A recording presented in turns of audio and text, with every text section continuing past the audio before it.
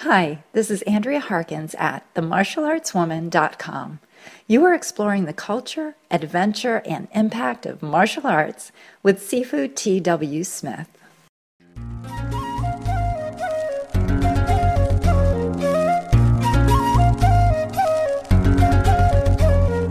Exploring the culture, the adventure, and the impact of martial arts. That's what Kung Fu Podcast is all about. And I'm your host, T.W. Smith. Feels great to be able to sit down and talk with you for a few minutes. I just finished lessons. I'm recording this on Saturday. I've been working diligently over these past several weeks to put together a program that's all about the Master of Arms. Let's start podcast number 159 with a true story. 17-year-old Nicholas Latiolis thought he had stumbled upon a car accident when he went to help a bleeding man. He used his skills as a Boy Scout, turned his belt into a tourniquet to slow down the bleeding of the man's leg, but within these next few minutes, Nicholas realized that these were gunshot wounds, and he had stumbled into the middle of an ongoing active shooting, which was in his usually very quiet neighborhood. The shooter had already killed one, wounded others. The police arrive, they're trying to contain him. Then the shooter actually takes fire onto the police helicopter. All the while, Nicholas is using the injured man's clothes as bandages and trying to save him. Eventually, the shooter is taken down. Then reporters are trying to find out what happened. Nicholas says that he was glad he was able to help, and he doesn't think his actions were that extraordinary. In fact, he says, quote, "In Boy Scouts, they always talk about helping others and serving the community, just because that's what you're supposed to do as a citizen. I knew I could help him, so I did." End quote. The Boy Scouts has evolved into this massive international association, and it started almost by accident. In today's podcast, we're going to be looking at the relationship of martial arts, the movement of martial arts, but also the inclusion of martial arts all through the Boy Scouts.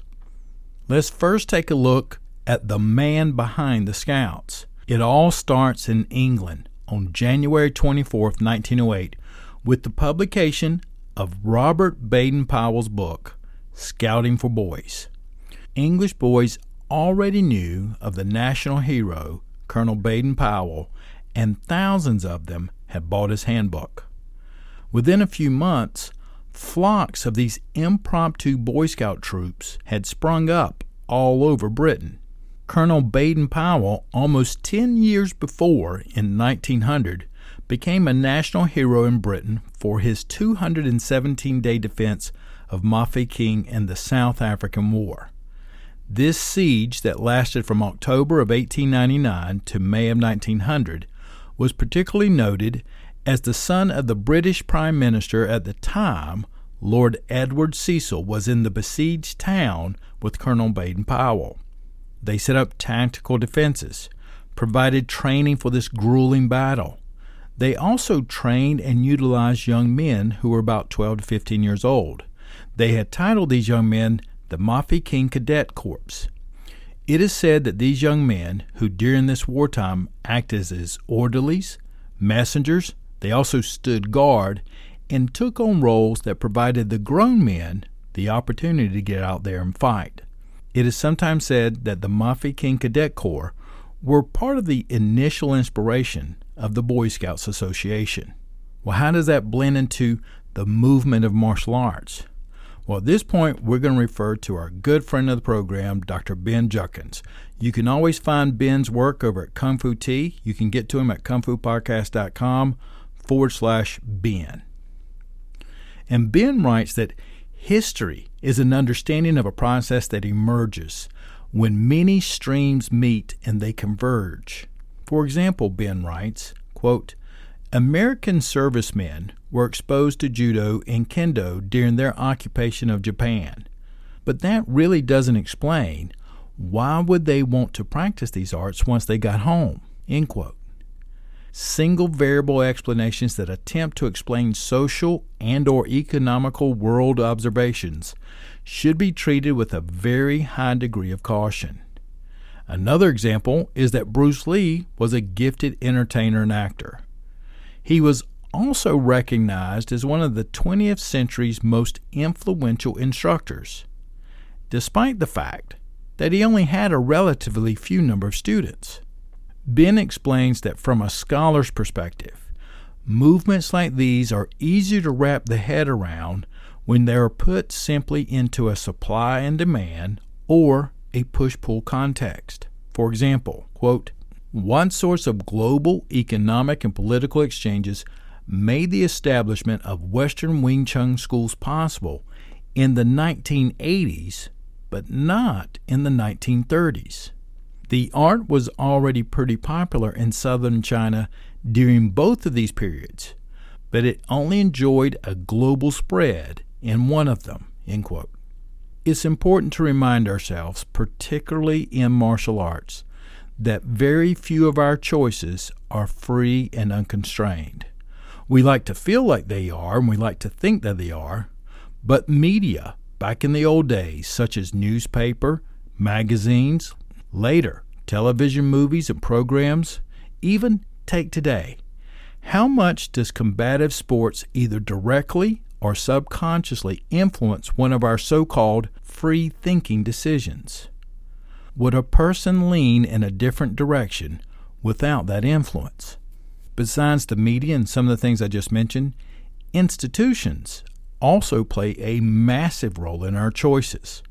The U.S. military of the 1900s will, quote, use their organizational capabilities to make their specific behaviors possible or compulsory. Yet, even when something is not directly mandated, it can still bleed over in complex or unexpected ways. This is what social scientists call externalities. Indeed, you did not have to join the Army in 1941 to learn judo or karate. Rather, the U.S. military unintentionally ensured that every small city in America would be stocked with instructors in the Japanese martial arts. As a general rule, where the forces of push and pull overlap, rapid social changes become possible. To also help us understand this idea between the scouts and the movements, I brought in a 150-page thesis essay. Of course, I'm not going to share the whole thing with you, but I wanted to bring out the excerpts of it that I felt like were appropriate for this discussion. It is titled, Looking Wide, Imperialism, Internationalism, and the Boy Scout Movement, 1918 through 1939. It's a Master's of Thesis in History written in 2012 by Mr. Scott Johnston. It's important, as we're looking at institutions, we brought up the U.S. military, that we appreciate the role that the Boy Scouts played at the time. Mr. Johnston wrote that the Boy Scout movement was by far one of the most influential youth movements of the 20th century. During this thesis, he's going to trace the evolution of the Scout movement from a British imperial institution into an international brotherhood. He also, throughout his thesis, demonstrates this tense relationship that exists between the worldwide membership and the central administration of the movement. Even though the founder, Colonel Baden-Powell, wanted an image of unity throughout Scouting, he's going to find that Scouting is ungovernable from a single ideological source, and that each local condition, each local culture is going to deeply influence the Scouting as it's transplanted into this new community. In his introduction, Mr. Johnston writes, quote, Boy Scout troops, by the nature of the organization, inevitably encountered issues of gender, ethnicity, class, consumerism, religion, nationalism, and internationalism, each in their own right a worthy topic to interest the serious historian, end quote. We can also go ahead and add in that there are issues and struggles along with transgenders and sexual preferences inside the Scouts. Before we continue looking into the Scouts and the martial arts, let's look at how it began. If you go back to 1899, Colonel Baden-Powell had written a book titled Aids to Scouting Manual. It was a military field manual written for men to help them better understand how to become a scout in the military. Well, shortly after that, he's deployed to South Africa, which we discussed earlier. Then Colonel Baden-Powell is returning from Africa and discovers that his manual has become this bestseller. Of course, he had written it for British soldiers in 1899, but unexpectedly, the publication caught on with the much younger audience. Boys love the lessons on tracking and observation, and then also the organized, elaborate games that he uses in the book. He wrote that every cavalryman should be skilled in scouting. So now that I'm in this part of the program, I want to take a minute and let me get a little swallow of water. Make a note that in November of 2018, I'll be part of a martial arts seminar that is put out by the Shuri-Te Jiu-Jitsu Kai.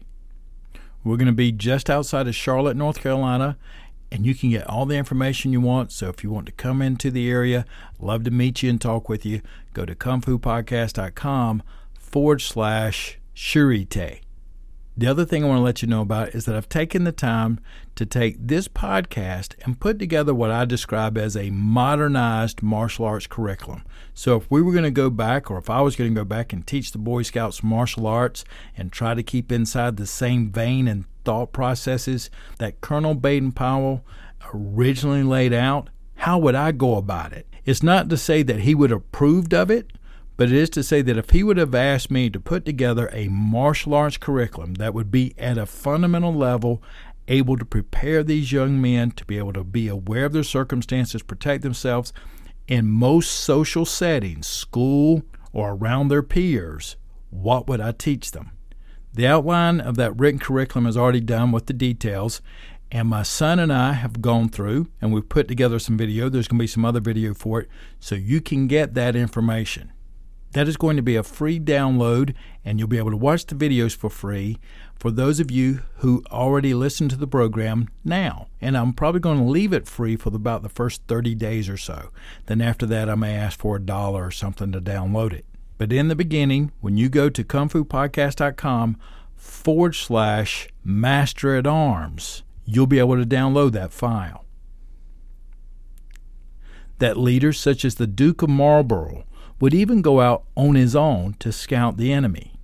Powell also writes to the future, forecasting that scouting will be even more important as war technology is changing, by saying, quote, "It is probable that in the future," speaking of scouting, "its value will still be greater, because when acting against enemies armed with long-range weapons and smokeless powders that render his position invisible, we would be exposing our troops to absolute destruction were we to blunder them boldly against an enemy without knowing exactly how and when what strength he posted." End quote. As Powell writes his initial military manual, he will say that the things that he values the most are grit and discretion. He writes that the scout must have these qualifications. To be a military scout, a man, before being trained as a scout, is selected for having the following points. He must be smart, active, intelligent, and trustworthy soldier. They must have good eyesight and hearing. The soldier must be healthy and sound. A man who drinks or is liable to reoccurrence of certain diseases is useless for a scout. This candidate must be willing and able to turn his hand to any kind of job. They also must be a good rider, able to swim, good practical horse master, and long-distance rider. They must be able to semaphore and, of course, able to read and write. Now, semaphore is that ability to use flags and to send a signal or messages across a distance. A good scout should also be able to read a map, sketch, and report information.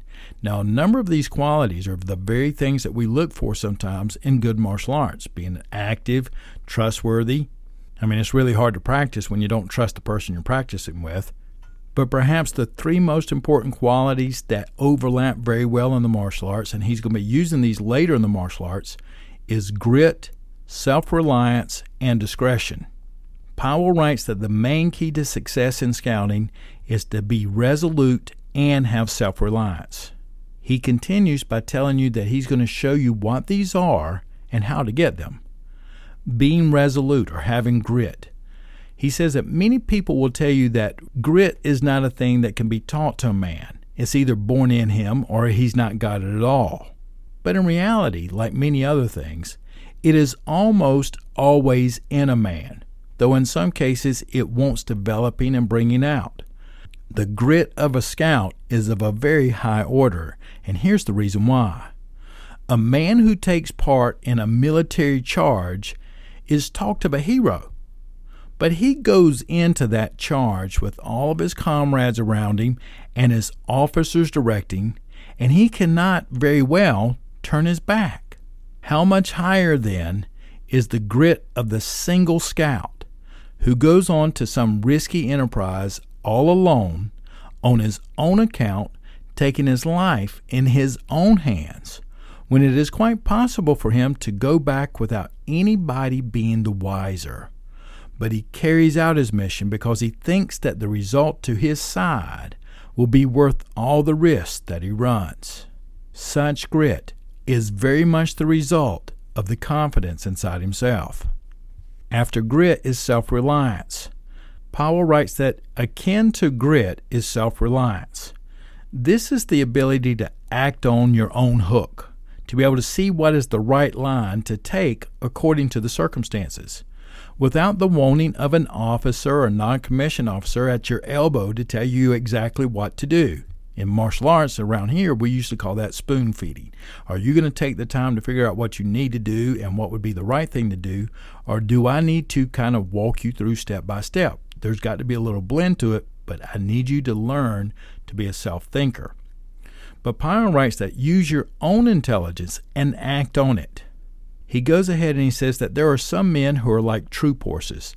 They are all right in the ranks, with exact words of command given to them and doing exactly the same as their neighbors. They're okay. But when you take them away from the ranks and try to get any other kind of work out of them, or expect for them to think for themselves, they don't know where they are and they become bewildered. You as a scout, and I'm going to go ahead and say as a martial artist, must, in addition to have grit, must be able to act for yourself and use your common sense. The secret of getting these two qualifications is having confidence in yourself, Powell writes. And confidence in yourself you can only have when you know that by the training and practice that you are thoroughly up to the work that you have to do. You will also begin to feel that you are a better man than your adversaries. The historical American, General Grant, said that the first few times he went to action, he was very frightened of the enemy. But one day he happened to see some of them dodging behind trees and rocks, and he realized that they were frightened too. And then when he went at them, he made them run. He never let the fear run him again. The resolution and grit had come to him. It had not occurred to him before that the enemy were also men, and just as frightened of him as he was of them. These qualities will not come to you by wishing for them, sitting down and hoping for them. You've got to put your mind on it and learn them during your training. To keep all that in balance, you must have discretion. Grit cannot be confused with rashness and foolhardiness. He gives us the example that if you're a landsman and you get into a boat and you start off to sail, when a seasoned sailor tells you that the waters are too bad to be safe, you don't call that landsman gritty. He's being a fool. He's doing a rash act from ignorance of the danger that he's running into. So coupled with your grit and self-reliance, you must have discretion. Some people mean by discretion a readiness to back out of a job if they see that there is danger in it. And that's not what we mean by that. What Powell means by discretion is sufficient cool-headedness to see how, by using your grit and self-reliance, you can go into the danger and get through it all right. Powell writes that you might even find a flock of men full of grit and resolute who would scout into the mouth of hell for you if you asked them. They would go slapdash bang in. But what one really wants is a man, besides having the grit to go there, also has the discretion to see how is he going to get back with the information of what it was like to the people who need to know. That is using discretion with your grit and your self-reliance. All of these are necessary qualifications for any scout, and they come from the confidence inside of himself. This confidence is the result of the scout having perfected himself in training with the points that we're going to touch upon. In that military manual, he goes through a number of points, exercises, and the reasons why that these things are very valuable to a scout. Some of them I thought that would be important to us, for example, are quick of the eyes and the ears. And basically what that means is that pay attention all the way around you and use your ears as well as your eyes to form your surroundings clearly. Learn to pay attention to your surroundings in detail. So that, for example, like we mentioned in the last podcast, the personal confrontation begins when you become aware of unwanted attention upon you. Powell recommends that for a scout, and much like what we discussed in the last podcast as well, is that once you're aware of that attention, what do you do with it? Do you acknowledge it or do you ignore it? And by ignoring, we don't pretend like it's not happening. That's not what we mean. By ignoring it, I explain it as you don't give them the satisfaction of knowing that you know. Powell writes, quote, that when you see a distant head bob down behind the shelter or any other suspicious sign, do not stop and look at it, but go on with your movement and occupation so as not to rouse suspicion that you have seen anything, and probably more signs will be forthcoming. Encouraged by not being spotted, the enemy will continue to watch you boldly or to move about thinking he is still unseen. One of the other things I found that was very interesting in Powell's book was the exercises that he gives for a future scout, some things that I've actually started incorporating in my training a little bit. So that if you wanted to practice being aware, practice sketching. He says that going through a little sketching, just as bad as mine is, helps you exercise your memory. It also helps you, as we have discussed in previous podcasts, with your imagery work, paying attention to the details. Powell also uses it as a way to train a scout to learn how to find their way. By sketching and looking, you learn to be more observant of creating paths and exits for yourself. So, for example, when you're going places, especially that are strange or new, periodically stop and glance behind, so that in case there is a need of a speedy exit, the terrain is already familiar to you. Plus, you might notice some secondary exit paths that were not evident to you as you were arriving. One of the other skills is caring for your comrades or first aid, the ability to care for others. So the basic scout has to be able to care for someone who has fallen ill or able to carry a helpless person. How many times have you actually practiced carrying someone, whether that's through pulling them or tossing them over your shoulders, out of harm's way? I would really encourage you to do that because it's not as easy as you might think. I know that Ian Abernathy and their group practice it pretty regularly because it's part of their training program. It also gives you a real feeling of the intensity it takes to do that kind of work. Then the other thing that was absolutely amazing by Powell's book that made it so popular with the young folks was the details and exercises that help you create these skills that he was talking about. For example, he had games called the Spider and the Fly, where two groups would work with one another. They had flag stealing, and there are lists of these types of games inside of that book with full descriptions, diagrams, and I can tell you that they are also very adaptable to martial artists. Not all of them are, but you could find some really good ideas in there. So we've introduced Colonel Bowden Powell, a national hero, and the anchorman in beginning the Scouts. We've also introduced Scott Johnston's thesis that explores the complexities and the importance of youth movements during the time, focusing on the Boy Scouts movement. And as well, I took the time to introduce Bowden Powell's work, Aids to a Scout. So many of the qualities and skills that he was looking for in a scout that he believed every cavalryman should have the ability to be a scout are very similar to some of the things that we need to be successful in our martial arts. We need grit and the ability to be resolute. We need the ability to think for ourselves in a common sense way and be self-reliant. We develop those qualities through our practice, our training, day in and day out with different folks so that we get a good feel for what it takes to build grit and self-reliance through confidence. Then we learn to develop discretion as we go along. So it doesn't matter how many times you see the same folks showing you how you can disarm a guy with a knife and you can read the magazine article. We begin to realize that, if he's got a knife and I've got nothing, and there is no other reason for me to take this excessive risk, I'm going to take a few steps back and give him some space, because there is no shame in not taking on risks that are unnecessary. However, if the risk was absolutely necessary, you would find the grit and the self-reliance to improvise, adapt, and overcome. I also pointed out that in his manual, using your eyes and ears, being aware of your surroundings, was critical for a scout and is critical for us no matter at what level of training we are in. I enjoyed his approach in ignoring the information that you've gotten, so to get them to show you a little bit more, get them to show you more of the cards that they have. I've been asking some of the kids and reminding the adults, so if you go to a new place, let's say like the mall, stop periodically and just look behind you so that it'll be easier for you to find an exit in case you need to get out quickly. Being able to administer basic first aid and carry someone really should be part of your curriculum if you promote your classes as being part of self-protection.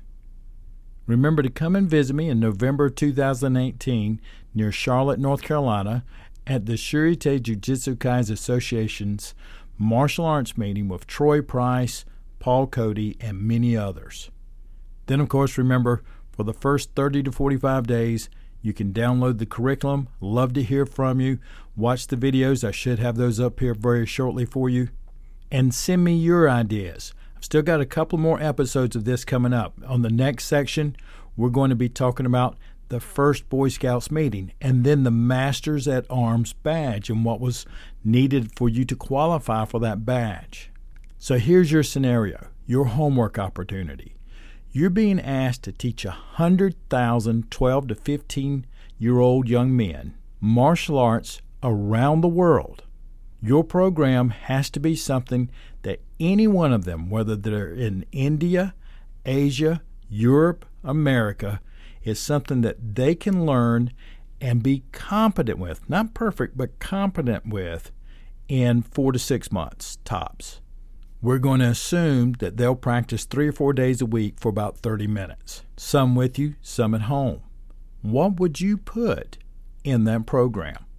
As always, thank you so much for listening to Kung Fu Podcast and giving me an opportunity to share things with you and you sharing back with me.